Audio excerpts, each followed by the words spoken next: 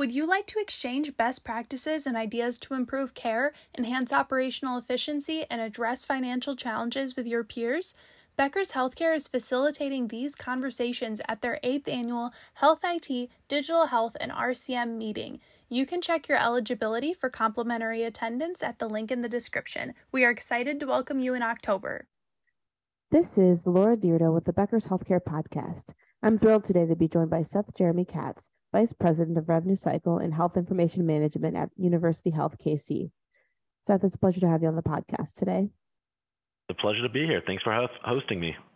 Now, I know we've got a lot to talk about. There's so much happening in the healthcare space, and especially at University Health KC. But before we dive into my questions, can you tell me a little bit more about yourself and your background? Absolutely.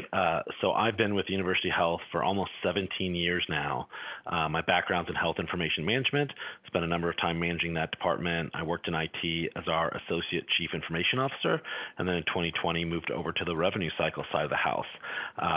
I'm responsible for the kind of the front, middle, and back end of both our professional and facility side here at University Health. It's about 320-ish people total, and University Health as a safety net means we take care of people regardless of their ability to pay. Sometimes that puts a challenge on the revenue cycle world where you're trying to collect what you can to keep the doors open, but it's a great mission, it's a great place to work, and it's a place that everyone knows that they can come to get great quality care and not be overburdened with, and saddled with a lot of medical debt. So it's a great organization, and that's probably why I've been here for as long as I have. That's amazing to hear. And, definitely a huge and important part of the community, a pillar to healthcare providing, in the space. So just really excited to have you here. Now, given your position in really focused on the revenue cycle as well as health information management, where do you see some big opportunities for the health system as well as headwinds you have your eye on today? Absolutely. I think the first is sort of the obvious one that a lot of people are looking at, and that's automation. And every day it feels like we're seeing some new version of ChatGPT or something like that comes out. And this one can, automate financial transition, and this one can automate art, and this one can automate, real estate, whatever. I mean, it's unbelievable. And so we know this technology is coming. We've tried it out at our facility even. I think it's a little early still. I don't think it's fully baked in, but that's absolutely something we're looking for. And I always talk about, nobody gets into their job to be a button masher. And there's so many manual functions that we have to do within our revenue cycle, either because of the systems we use, because of payer requirements, whatever the case might be. Being able to automate those and allow our staff to work at really the top of their skill set is absolutely something we want. It'll help with burnout, it'll help with growth, and it'll just help things move smoother. So number one, of course, is automation. I think we're also really excited about payment reforms, and we are, as a safety net, a nominal charge provider. So we're a low-cost provider. We're very proud of that. And I know in this environment we're in now, right, you've got fears of a recession, you've got inflation, you have the kind of millennials who are much more cost conscious than maybe previous generations. And so, how we can find a way to use the price transparency data to, one, highlight the fact that we are a low-cost provider. So if you're looking for high-quality care at a lower cost, come to us, but also use that data to go back to some of the payers and say, look, we can see now in your files you're drastically underpaying us compared to the hospital, a mile down the road, and we're providing the same level of care, the same services, and hopefully potentially we can increase some of our rates that way as well. So very excited about price transparency, giving consumers access, and that's really the third part, is that open access idea, the self-scheduling, the bidirectional texting. People don't want to have to call the phone, get in a work queue, leave a message, get a call back. They want to wake up in the middle of the night at 3 a.m. with a sore throat, maybe get a telehealth visit, then have their script sent over to their pharmacy. They can just go grab, really finding that consumer-centric model and even bringing that to revenue cycle. And that's kind of one of my passions. Is I think we focus on the front end side of how to make things consumer focused, but I think the whole billing claims process is still very convoluted, has a lot of stuff on those bills that are required by law, but that patients have zero understanding of what the difference is, and finding a way to make that easy and accessible so that patients understand what they're paying and can also have a good experience on the back end. Absolutely. That makes a lot of sense, and it's definitely such a great point in terms of how patients, their experience on both ends of the revenue cycle really colors how they're thinking about their overall healthcare journey and experience. So that's really helpful and beneficial. And have you found that people are attracted to the price transparency or the efforts to really show yourself as, like you mentioned, a low cost provider, but still a very high quality care? Sadly, no. And I wish more people would. I know that law took effect in the middle of COVID, so there were obviously other things going on. But a number of institutions had done audits and showed that, just even a year ago, 5-6% of hospitals were complying. And, maybe there's different reasons for that, focus on COVID. Maybe some institutions don't want to share what they're charging people. But, really you need to get in the mindset of the newest generation coming up, they're not like the previous. They're not just going to come to you because you're their primary care doctor, and so they're just going to stick with you forever, whether you have long wait times or whether you change your prices or anything like that. They're gonna shop, and at the same time, when you have Amazon acquiring Medical One, when you have Mark Cuban's company, the pharmacy plus cost one that give low cost drugs to people. I mean, the disruptors are here, and they're gonna take that market share. And so, it's time to get past some of this, secrecy that has always existed in healthcare, where it used to be I have a paper chart that you can't look at, and now I have this system you can't get into, and you don't need to worry what the price is. I'll send you a bill 10 days after your stay, and that's what you owe. Millennials, they don't want that. They want to know what they're going to see ahead of time. They want to know about their experience. And so, no, I think it's been very unfortunate that more hospitals have not really embraced that mindset, and I'm very proud of our organization for that we were compliant from day one, and we've continued to try to find ways to get that data out there to patients. But I would say, no, that's a deficit of the industry, that too many institutions are still, hiding behind that. And, that's going to be a challenge when you start getting more consumers who want to shop around. And if Amazon's going to post their price right up front, and you're going to say, well, you can do this convoluted thing to sort of get a price quote and see what you're going to owe, it's not rocket science to see who people are going to go to and where it's going to drive consumers. So more people need to get on board with it. It's the right thing for people and for all of us. We're all consumers of healthcare. And I always say, you couldn't imagine this happening in any other industry. Like, you'd never buy a plane ticket and have Southwest tell you, well, after you arrive at your destination, a few days later, you'll get a bill and that's what you owe. Or going to a restaurant and being, eating, and then they'll say, okay, we'll send you a bill in a week and that's what you'll pay for dinner. Yet that's how we allow it to happen in healthcare. I can shop at Target for a shirt, or I can shop at Burberry, and they're largely the same white shirt, but I at least know going in what I'm going to pay. There's 8 different hospitals near you, probably have vastly different charges, and the consumer unfortunately doesn't really know that. So this is something I'm very passionate about, both as a rev cycle leader, but also as a consumer, that patients have a right to know these things, and we really need to embrace that mindset. Absolutely. I 100% agree, and certainly would fall into the demographic of people who are looking for all that information and making decisions based on, all of that data that we can find. And it certainly is frustrating that there isn't more of that out there. So thank you for putting that out, and certainly, be excited to hopefully see more health systems and organizations doing the same. Now, when you look at your role, we've talked through a little bit of this already, but from the revenue cycle as well as the IT and information management, how do you look at growth and adding value to the organization? What does that really mean for you going forward? I think it means, being nimble. And as the organization grows, adds providers, specialties, can we remain nimble enough that we don't necessarily have to have an equal growth on our side? How can we be more efficient, whether it's through automation or just centralizing functions? We're a large institution. We're multiple hospitals. We have, like I said, both a professional and a facility billing team. Are there ways we can't better combine and align those so that I don't have 2 people, doing follow-up with Blue Cross, maybe I only have one? I think that's a big part of our growth. I think another big opportunity for us is, like I said, becoming more patient focused and redesigning bills and things like that to be much more consumer friendly and make it easy for people to understand how to access that information, instead of talking about, revenue codes and HCPCS and all that sort of thing. Find ways to put those in layman terms. If I can go to I know nothing about cars, but when I get my car service, they give you that big, it's on legal paper, like 2-page printout with colors and everything. I can understand that, and yet we continue to just throw jargon at patients and say, just trust us that this number at the bottom of the page is what you owe. and again, just growth with technology. I think University Health is a very technology forward organization. We're HIMSS Stage 7. We're a dual Davies Award winner even from HIMSS. I mean, we like technology. We like to use it to help drive patient care forward.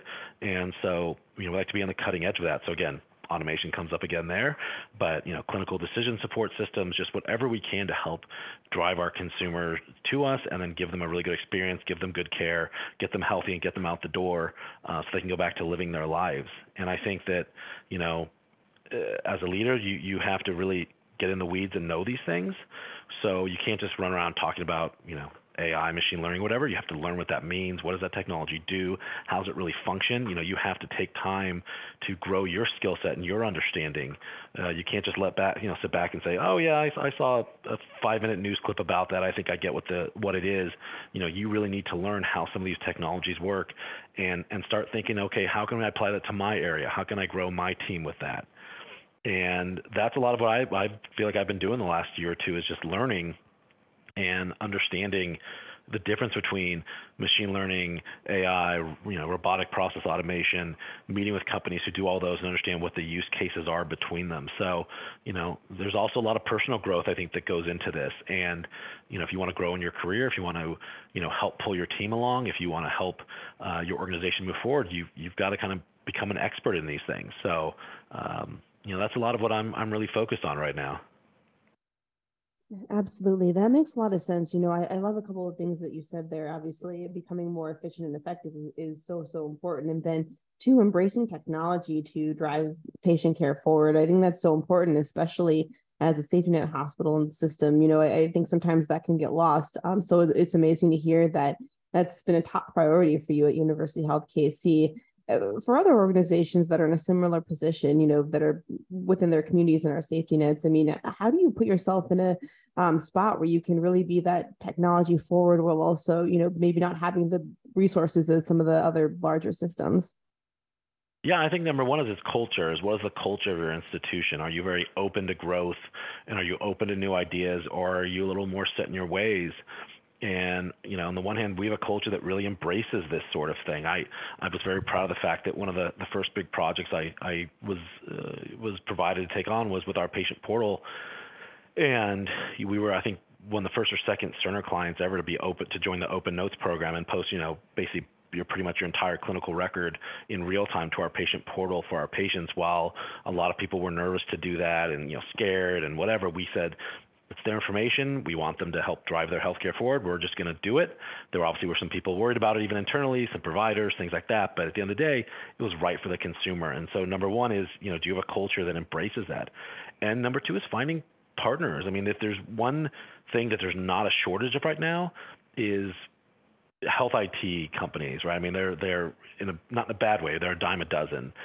And whether it's automation, whether it's claim scrubbing, whether it's outsourced functions, kind of no matter what it is, there's a lot of them out there. And so you need to find the partner who's right for you, who understands your mission, potentially willing to go at risk or do beta testing, things like that, to help bring those costs down, and sell yourself. One of the things that I always say to our potential partners that I think is a big deal is the fact we are a safety net, because sometimes you see webinars with, these great institutions, Geisinger, Emory, whoever, these wonderful institutions that just do amazing work. But a lot of hospitals like my own, look at that and go, well, we don't have their funds. I don't have their resource. We don't have their backstop to be able to do, XYZ that they did their webinar on. It's incredible, and I wish we could, but I can't. The flip side of that is, if we implement your tool and we are successful, anyone else in the country can. Because if a safety net is able to purchase it, to implement it, to realize those efficiencies, those gains, whether it's clinically, whether it's financial, doesn't matter. That is something that almost any other hospital can replicate. And so that's the value. So part of it's also understanding your value and what you can provide to that vendor. But like I said before, you got to get out and meet them. You got to understand this stuff, and you got to get in front of them and say, I want to understand these use cases, and I want to understand the underlying technology, and find a way to work together. But they say, culture eats strategy for lunch. And so if you don't have a good culture that embraces innovation, that embraces taking risks, that embraces trying out new technology before every other hospital in the country's done it. It's a big challenge. So I'm very thankful then to work at a place that has that kind of culture. Absolutely. I love that. And what a great way to frame it and think through things, because you're right. I mean, if you're able to do it with few resources, it certainly is something that any organization and health system across the country could see themselves doing and being part of. So I think that's such a smart way to present it, and really great, I guess, basis for a partnership with different vendors and companies. So that's awesome to hear. From your perspective, what do you see as being an investment or a risk worth taking this year? I know healthcare resources are scarce for many reasons, and especially too for a safety net hospital. So where do you see really being important to just keep investing? I think one of the interesting ones that I think stands out to me is the automated coding market. And medical coding is something that's obviously very important. It's one, how we get paid. It's how we pull a lot of our strategic data. It's the information that gets sent to Leapfrog, CMS, and others that track your quality. It's a very in-demand job. It's a job that seemingly always there's shortages of, and people are having to use staffing companies or offshore labor or whatever. It's a very in-demand job, and there's now a growing number of companies that are automating some of that work and allowing coders to go from having to sit there and read every note and put in all the codes to become more auditors, kind of a more high skill. It's still new technology.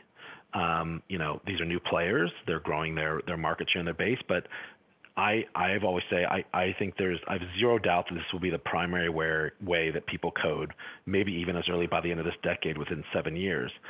And there's some risk to that. Obviously, you're trusting a machine, for lack of a better word, to code your accounts and send it to a payer and not have denials, and code properly and get paid right.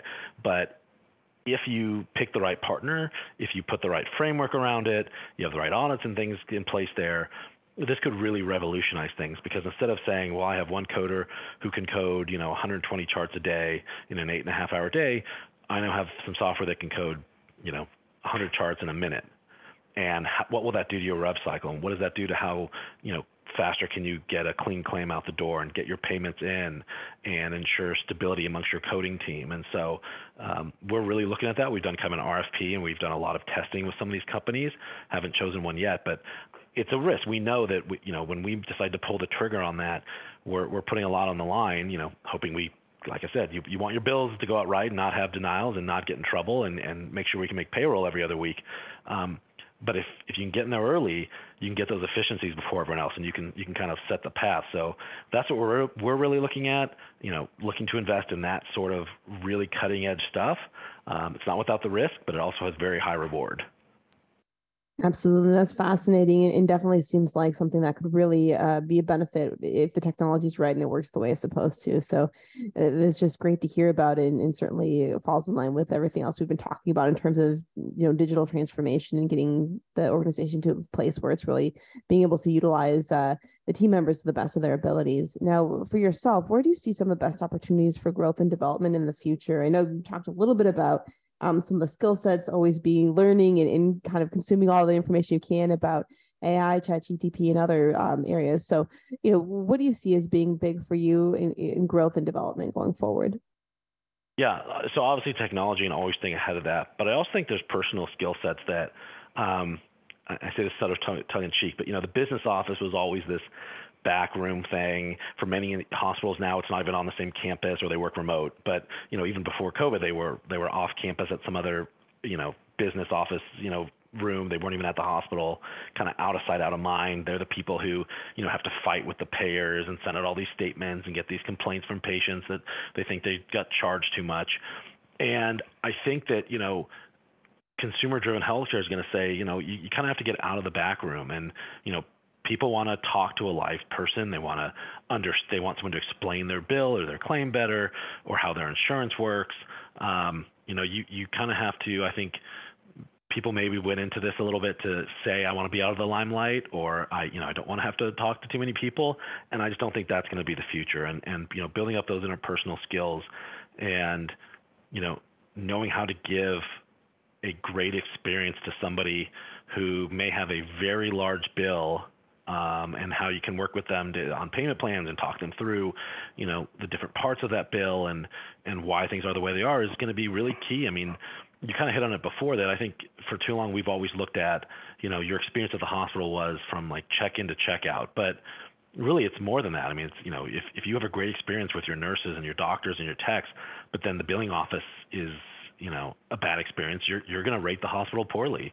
If your clinic experience is good, but then you go to release some information and they won't give you your records or they give you the runaround, you're going to give the hospital a bad review. And so every part has to be focused on giving a premier experience. And I feel like in some ways the revenue cycle has sort of been, I won't say forgotten, but sort of moved to the side in those discussions previously, because you wanted to have that great face and smile when people came through the door. But, it's part of the process. And so I think it's, rev cycle leaders need to sort of get out of the cubes and get out and meet people and talk to patients. And, we want my team to I want the clinics that they bill for and code for and all that. I want them to have a relationship with them, know that we're not just some, shadow group sitting in an office building somewhere in the city doing all this work, but we're part of the team. And I think that's really where there's great opportunity for leaders who want to really succeed and want to build up their team, is to say, we want to get out there. We're part of the patient care team. We're part of this ecosystem. And, we want to give a good experience for our side. And whether that's technology, whether that's, training people up on their customer service experience, whatever the case might be, that's a huge opportunity for people, because it's, to this point, definitely a forgotten aspect of consumer-driven healthcare.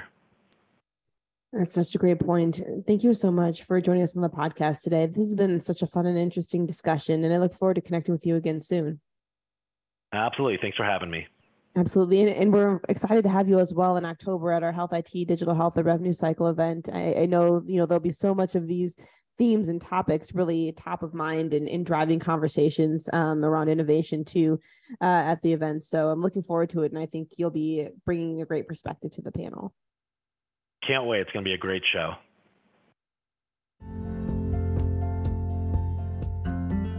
It's so important for leaders at the top of organizations to keep learning, stay sharp, grow their networks. To help our audience better do this in a more simplified, personalized, and meaningful way, Becker's Healthcare has launched My BHC. It's your trusted Becker's Healthcare experience and more, with content, connections, events, and learning opportunities. Join the community free of charge at www.my.beckershospitalreview.com, and we'll see you there.